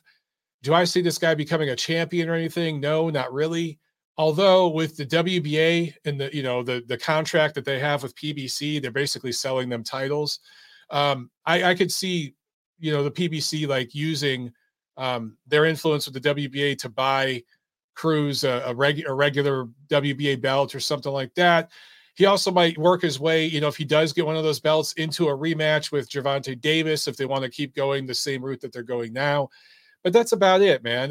He's not going to beat the elite level lightweights coming up right now. A guy like Devin Haney would absolutely box circles around Isaac Cruz. He just would.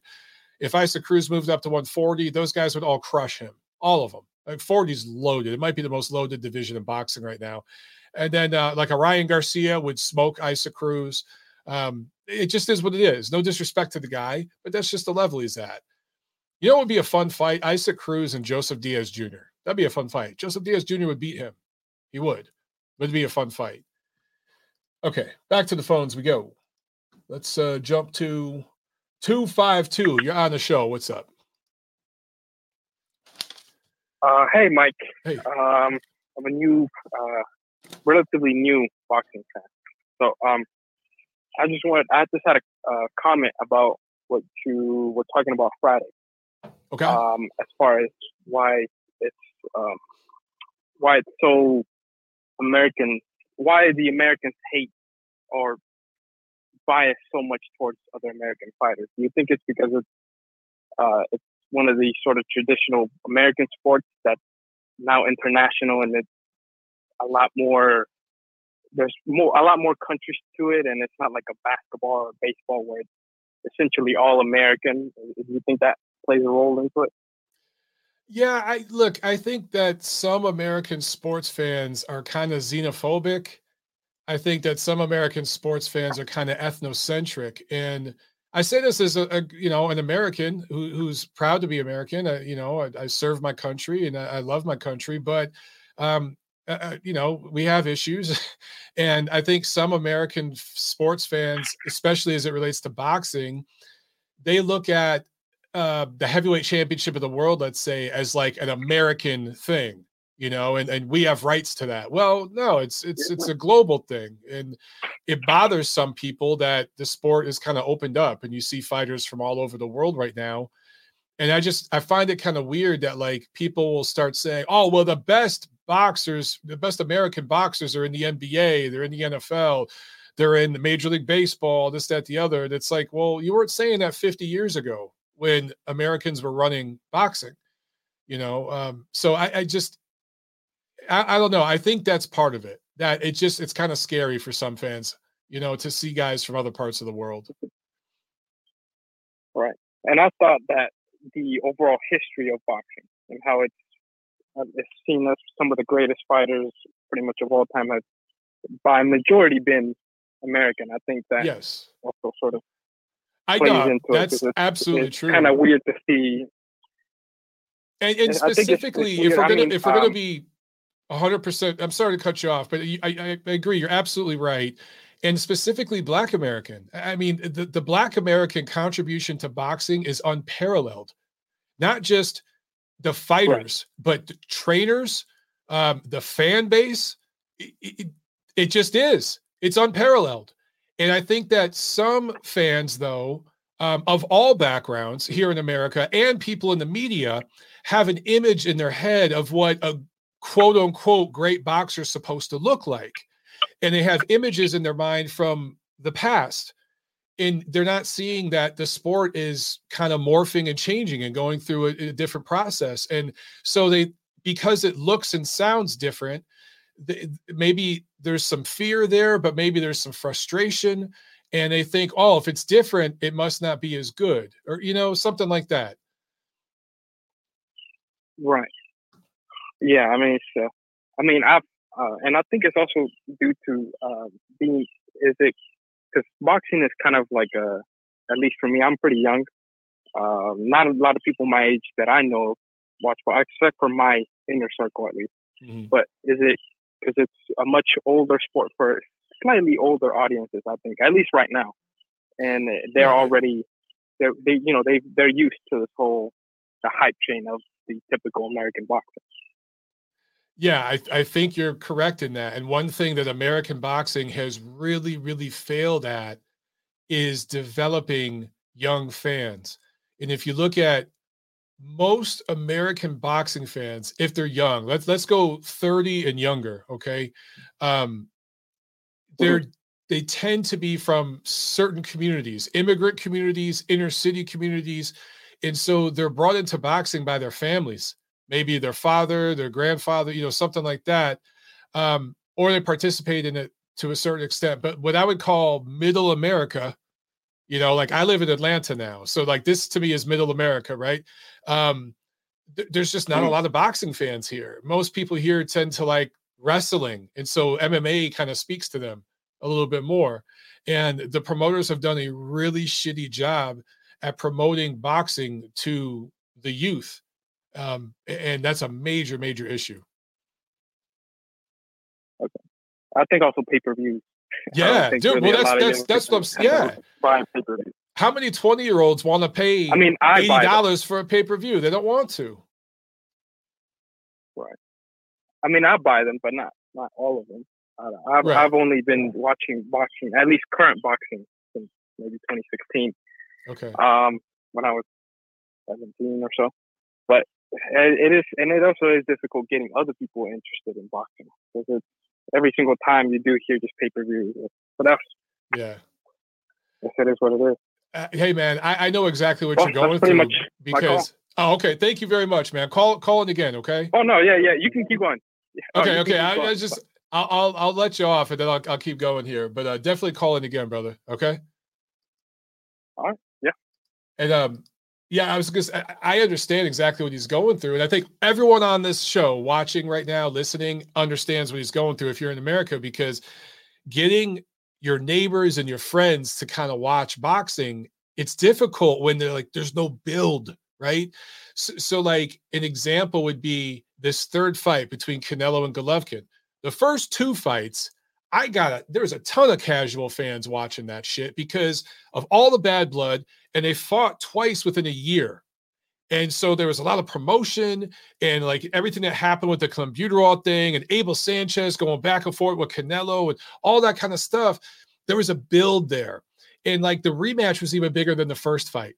But dude, it's been like 4 years. Canelo's coming off a loss.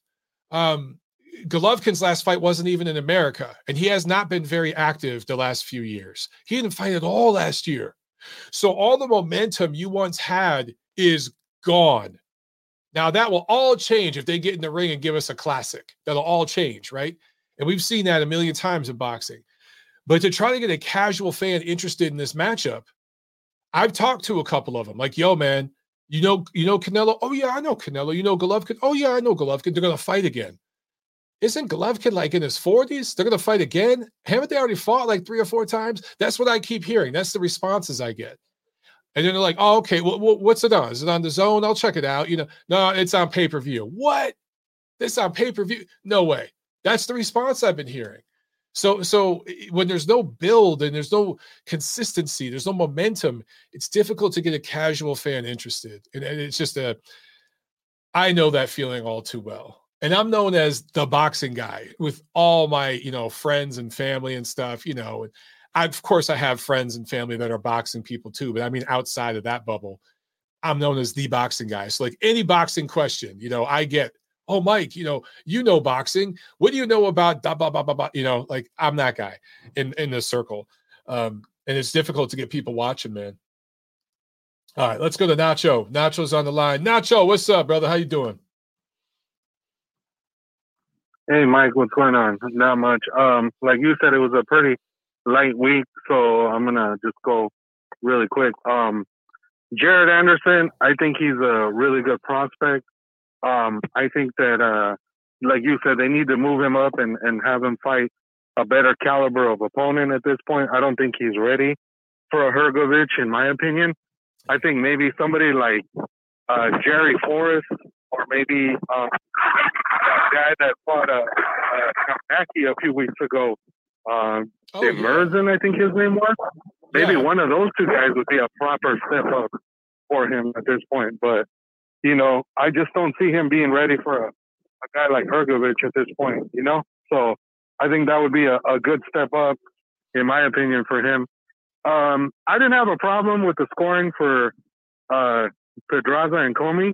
I thought both guys kind of had their moments, but nobody really took over the fight. So scoring it a draw was okay. I think it's a fair, it's a fair score.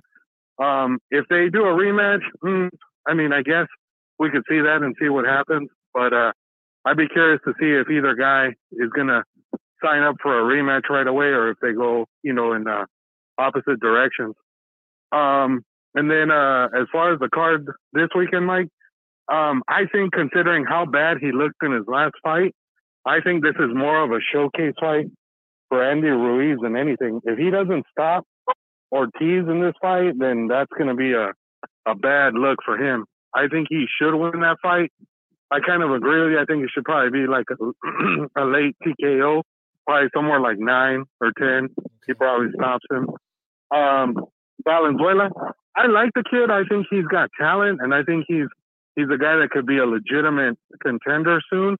Corrales is not going to be an easy style to fight against because that guy's slippery and he moves and he's more of a boxer than anything. He's not really a guy who's got a lot of power. He's just going to want to box and stick and move. So it'll be interesting to see what kind of problems Corrales gives him. But I think he should win that fight as well. Cruz Ramirez, I'm going to go against the conventional thinking. Mike, I think Ramirez is going to pull off the upset. I just think that he's got a little bit more tools in his bag than Cruz does. And I think he's going to figure out a way to frustrate, and he's going to figure out a way to stick and move and kind of outbox Cruz. I just think that Cruz is kind of a one-dimensional guy, and unless a guy is just going to stand right there and bang with him, he's not as effective if the other guy is trying to box. So I think Ramirez should win that fight. And then the one fight that it's not going to be on the pay-per-view, but I think it's going to be interesting is that Plania versus Reese Alim. Yeah. I thought they could have put that fight on the pay-per-view. That should be a good matchup because Plania, I know, is not going to show up just to kind of roll over for Alim. I know Alim's kind of looking at it as a stay busy fight, but I wouldn't be surprised if Plania is going to come in there and just go all out trying to get the win because he doesn't strike me as a dude who's just showing up to be the opponent. So I definitely want to see how that fight goes. But yeah. All right, Mike, that's my call. All right, thanks, Nacho. Appreciate it, man. Yeah.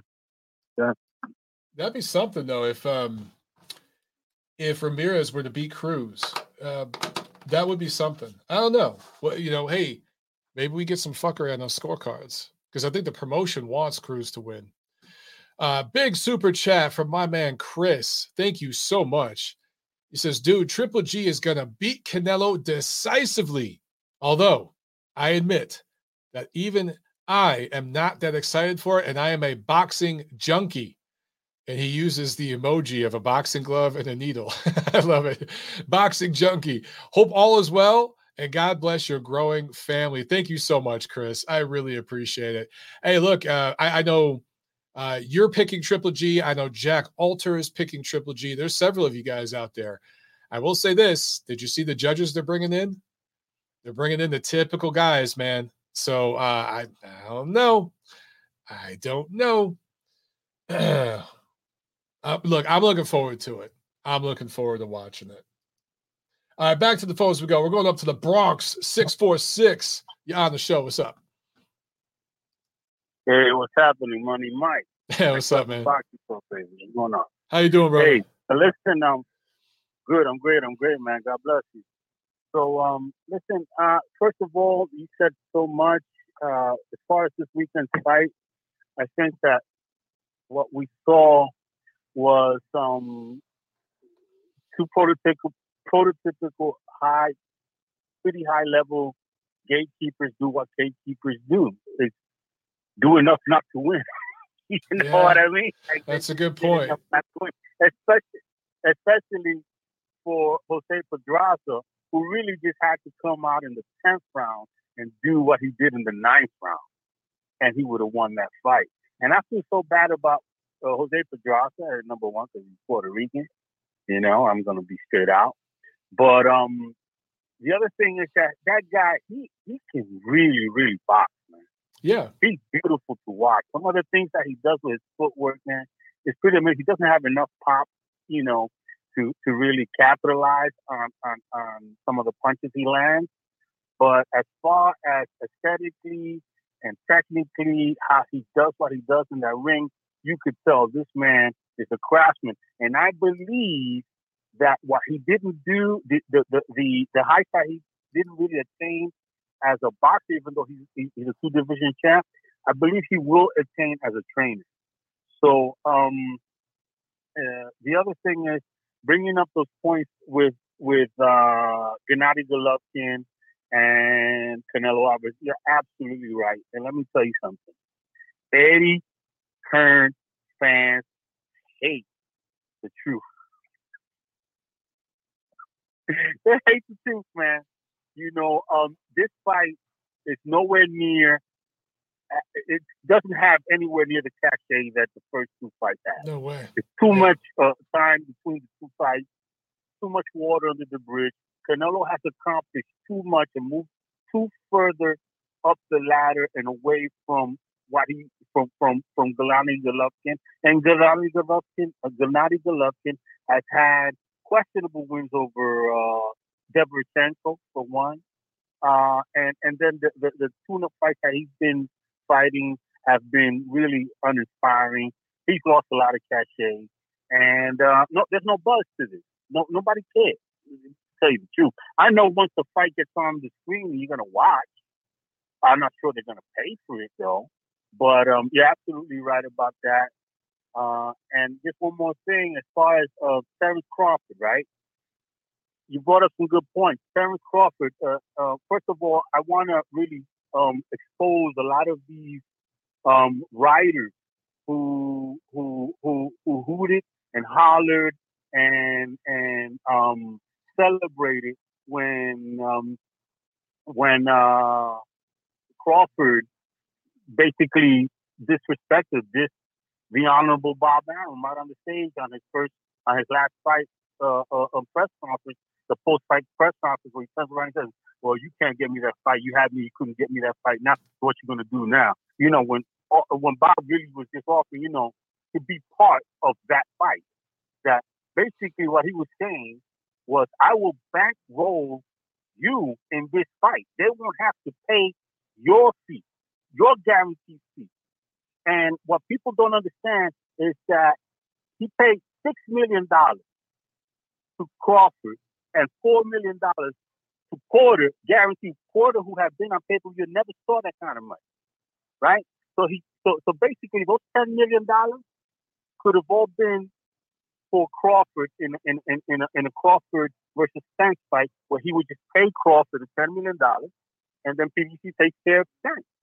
You understand? And that would have been the $20 million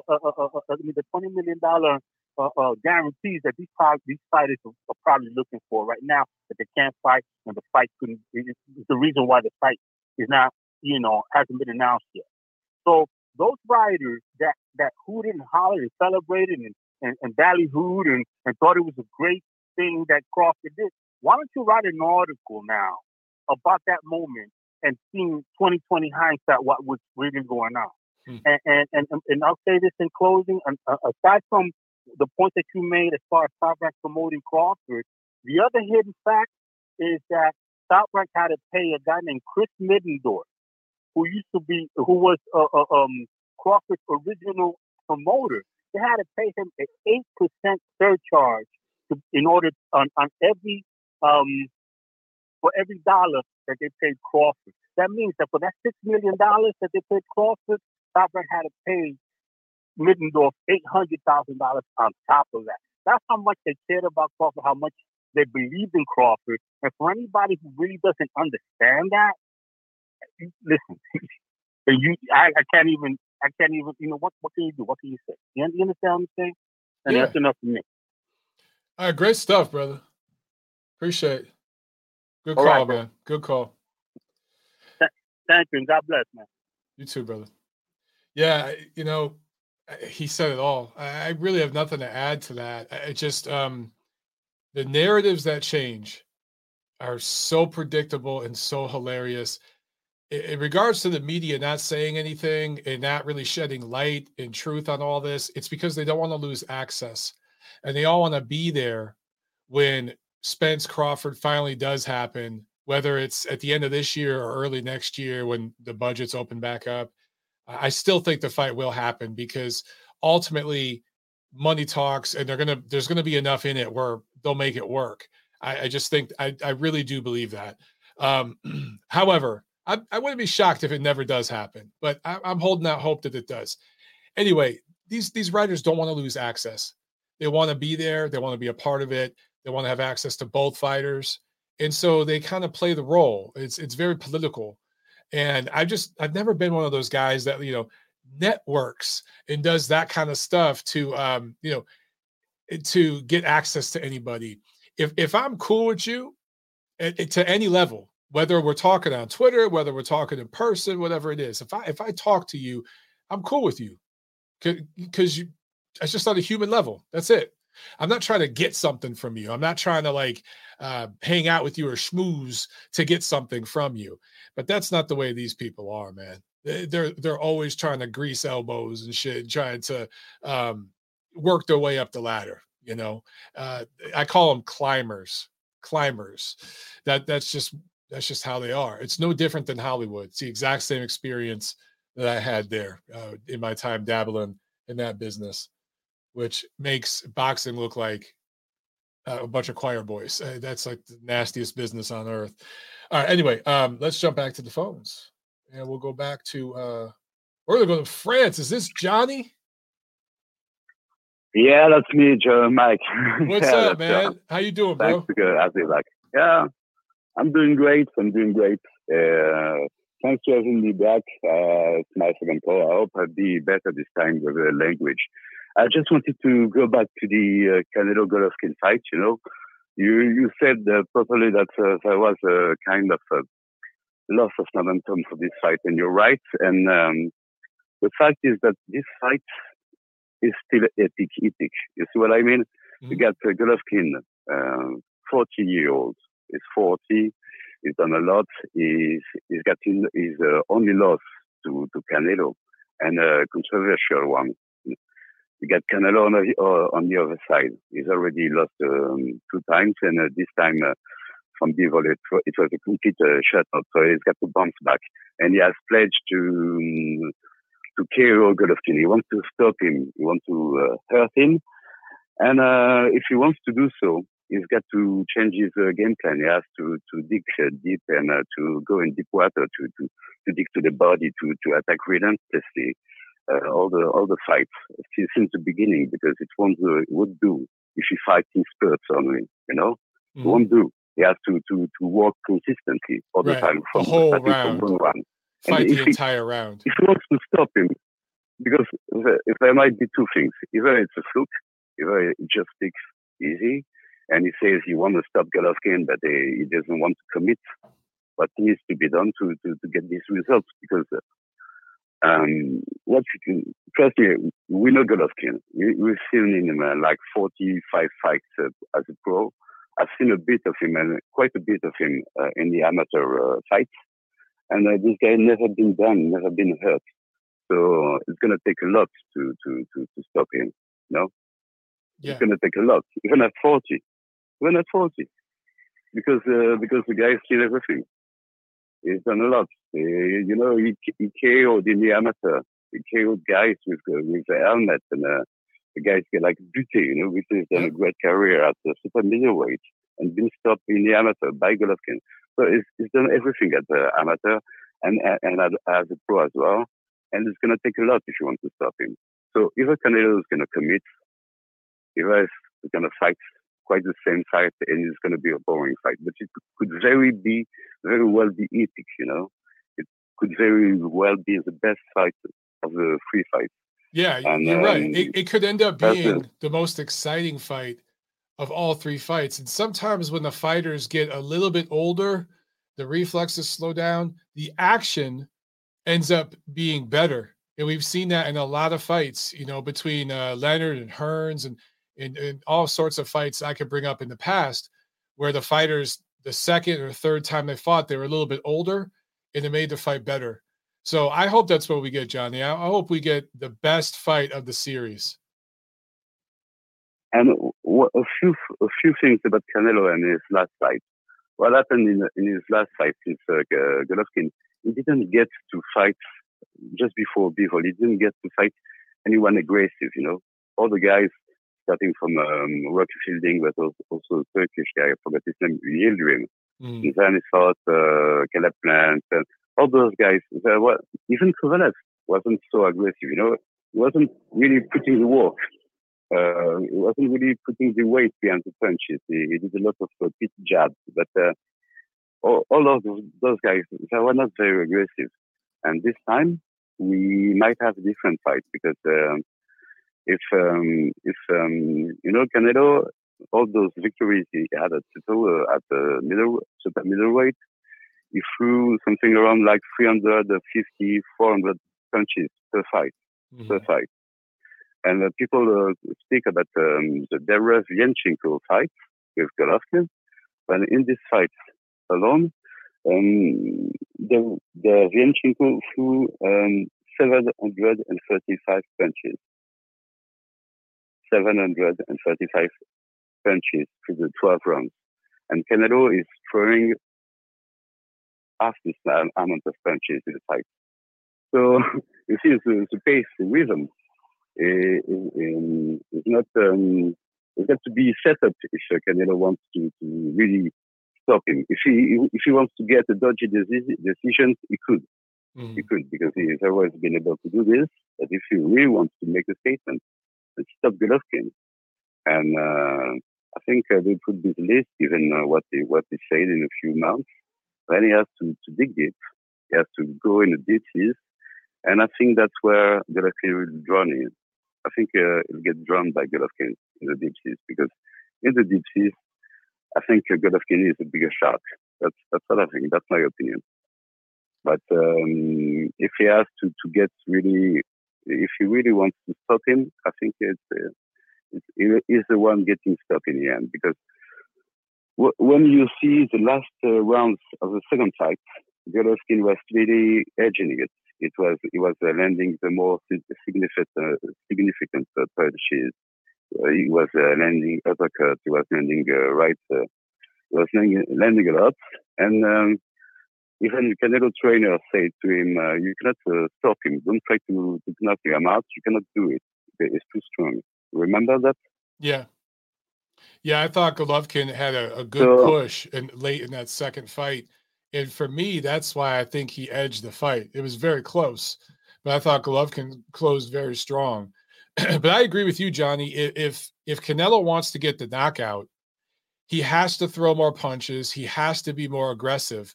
He has to go to the body a lot more, especially early on. And that's going to create opportunities for Golovkin to counter him.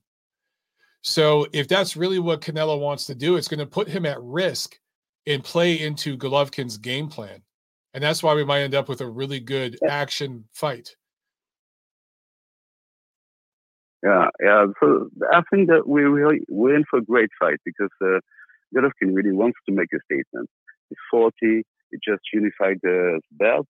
And not to forget that Golovkin just stopped someone that's never been stopped, someone that's far bigger than him, someone that's far younger than him.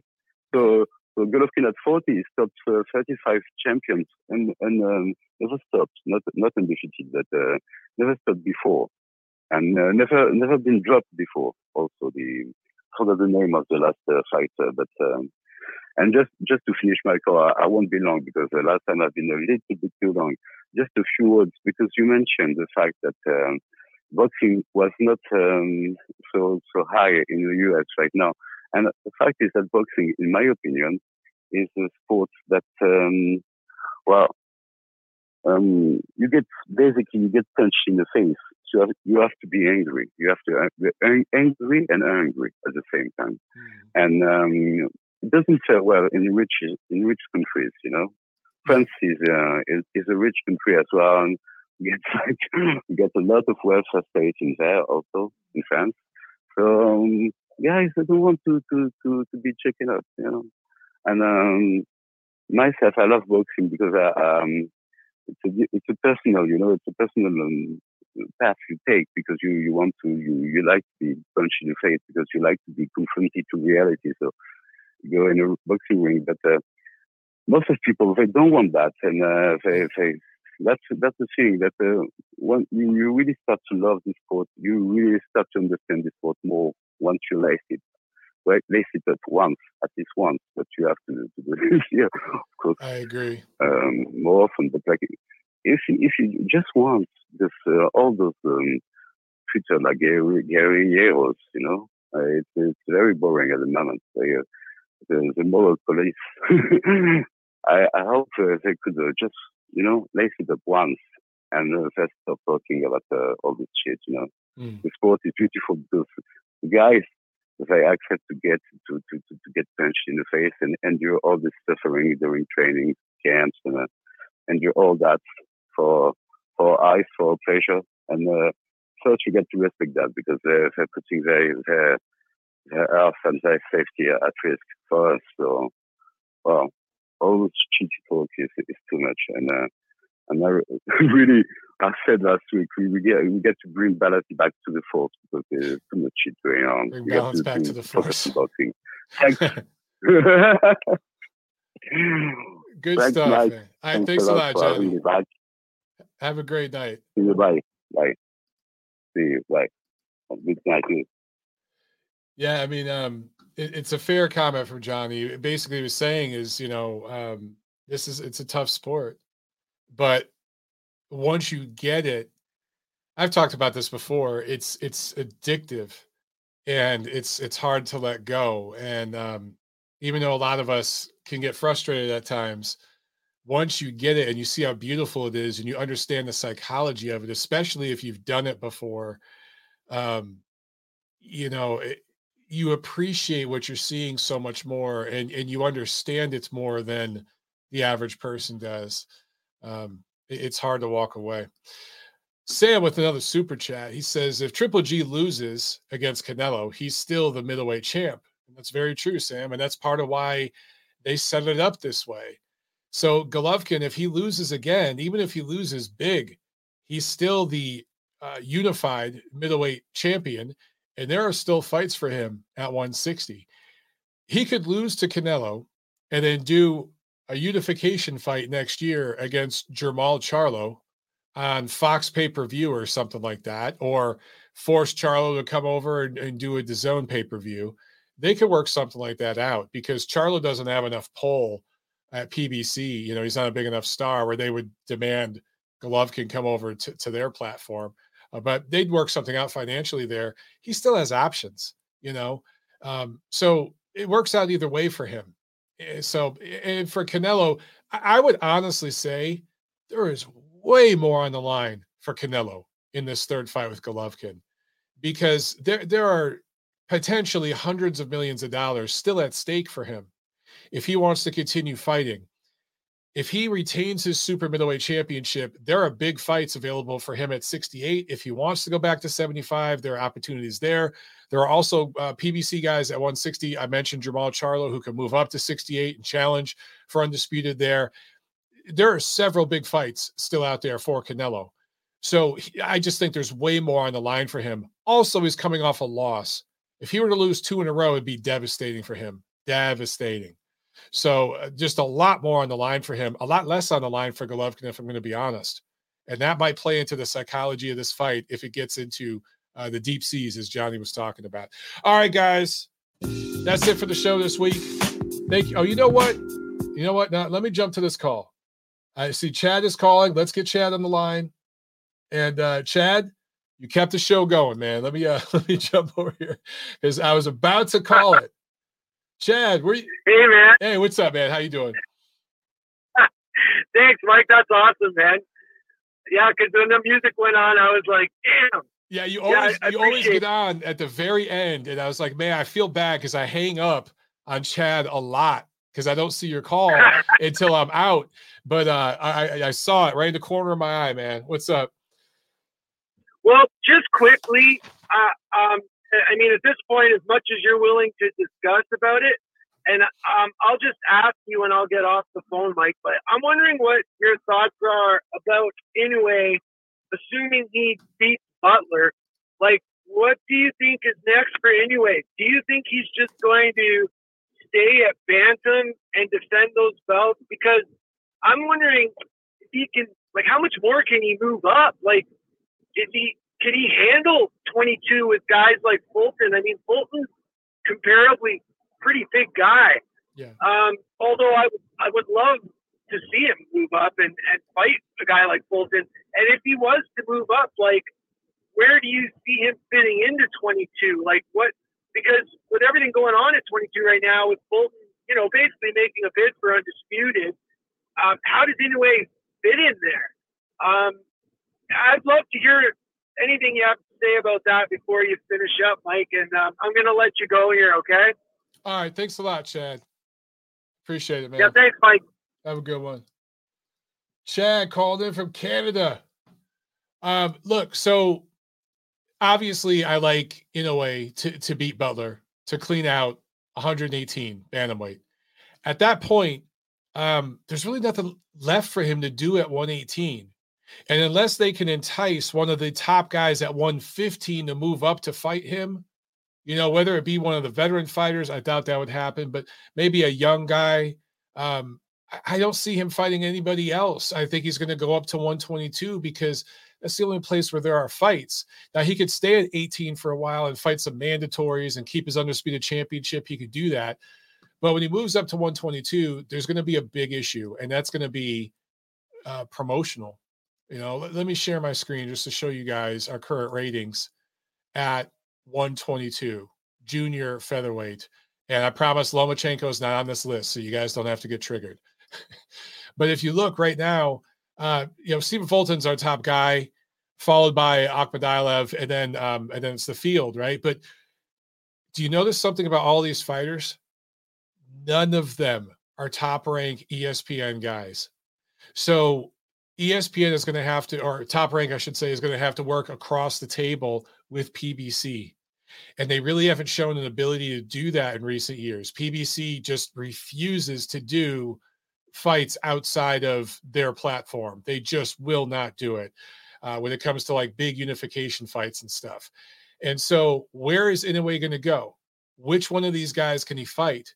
I think PBC eventually wants to have Fulton and Akhmadaliev fight so they get a complete unification at 122, which would be great. The next big fight, assuming Fulton beats Akhmadaliev and Inoue beats Butler, the next big fight for the two of them, the biggest fight that could be made, is Fulton and Inoue.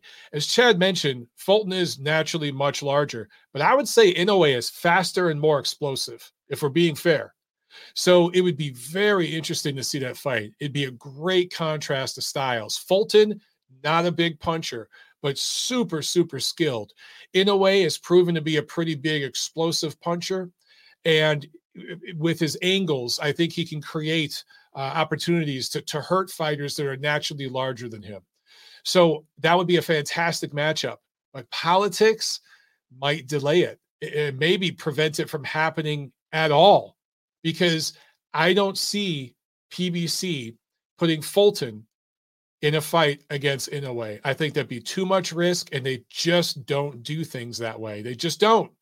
So that's my biggest concern for Inoue moving up. And if he stays at 118 here, I can click on our 118 rating super quick, and then I gotta bounce. But if you go to 118 right here, Inoue's beat several of these guys already, and there's nobody on this list that is really going to get fans super excited. The only name that stands out to me is Gary Antonio Russell, who's still a developing prospect, and he's with PBC. PBC is not going to match him tough for a long time because they don't do that with their prospects. They don't do that with their contenders. And when they do finally step them up, they step them up in-house. And I'm not saying that to beat up on PBC. I'm just saying, look over the last 15 years of boxing. Just Al Heyman, before PBC was a thing, going back to their time at HBO, they do business a certain way. So unfortunately, I don't see Inoue having many big fights in the next couple of years, which sucks. It really does. But Inoue versus Fulton, if that could be done over the next 12 to 18 months, that'd be an awesome fight, man. I'd love to see that, just as a boxing purist. All right, guys, that is it. For real this time. Thanks, Chad, for that last-minute call, man. And appreciate all the calls today, all the great chats. And we'll see you guys Friday. Actually, you know what? We can't do a show Friday because I'm going to be on the road. So we'll see you next week on TNC. All right. Have fun. Enjoy the fights. I'll see you guys in 7 days. Peace.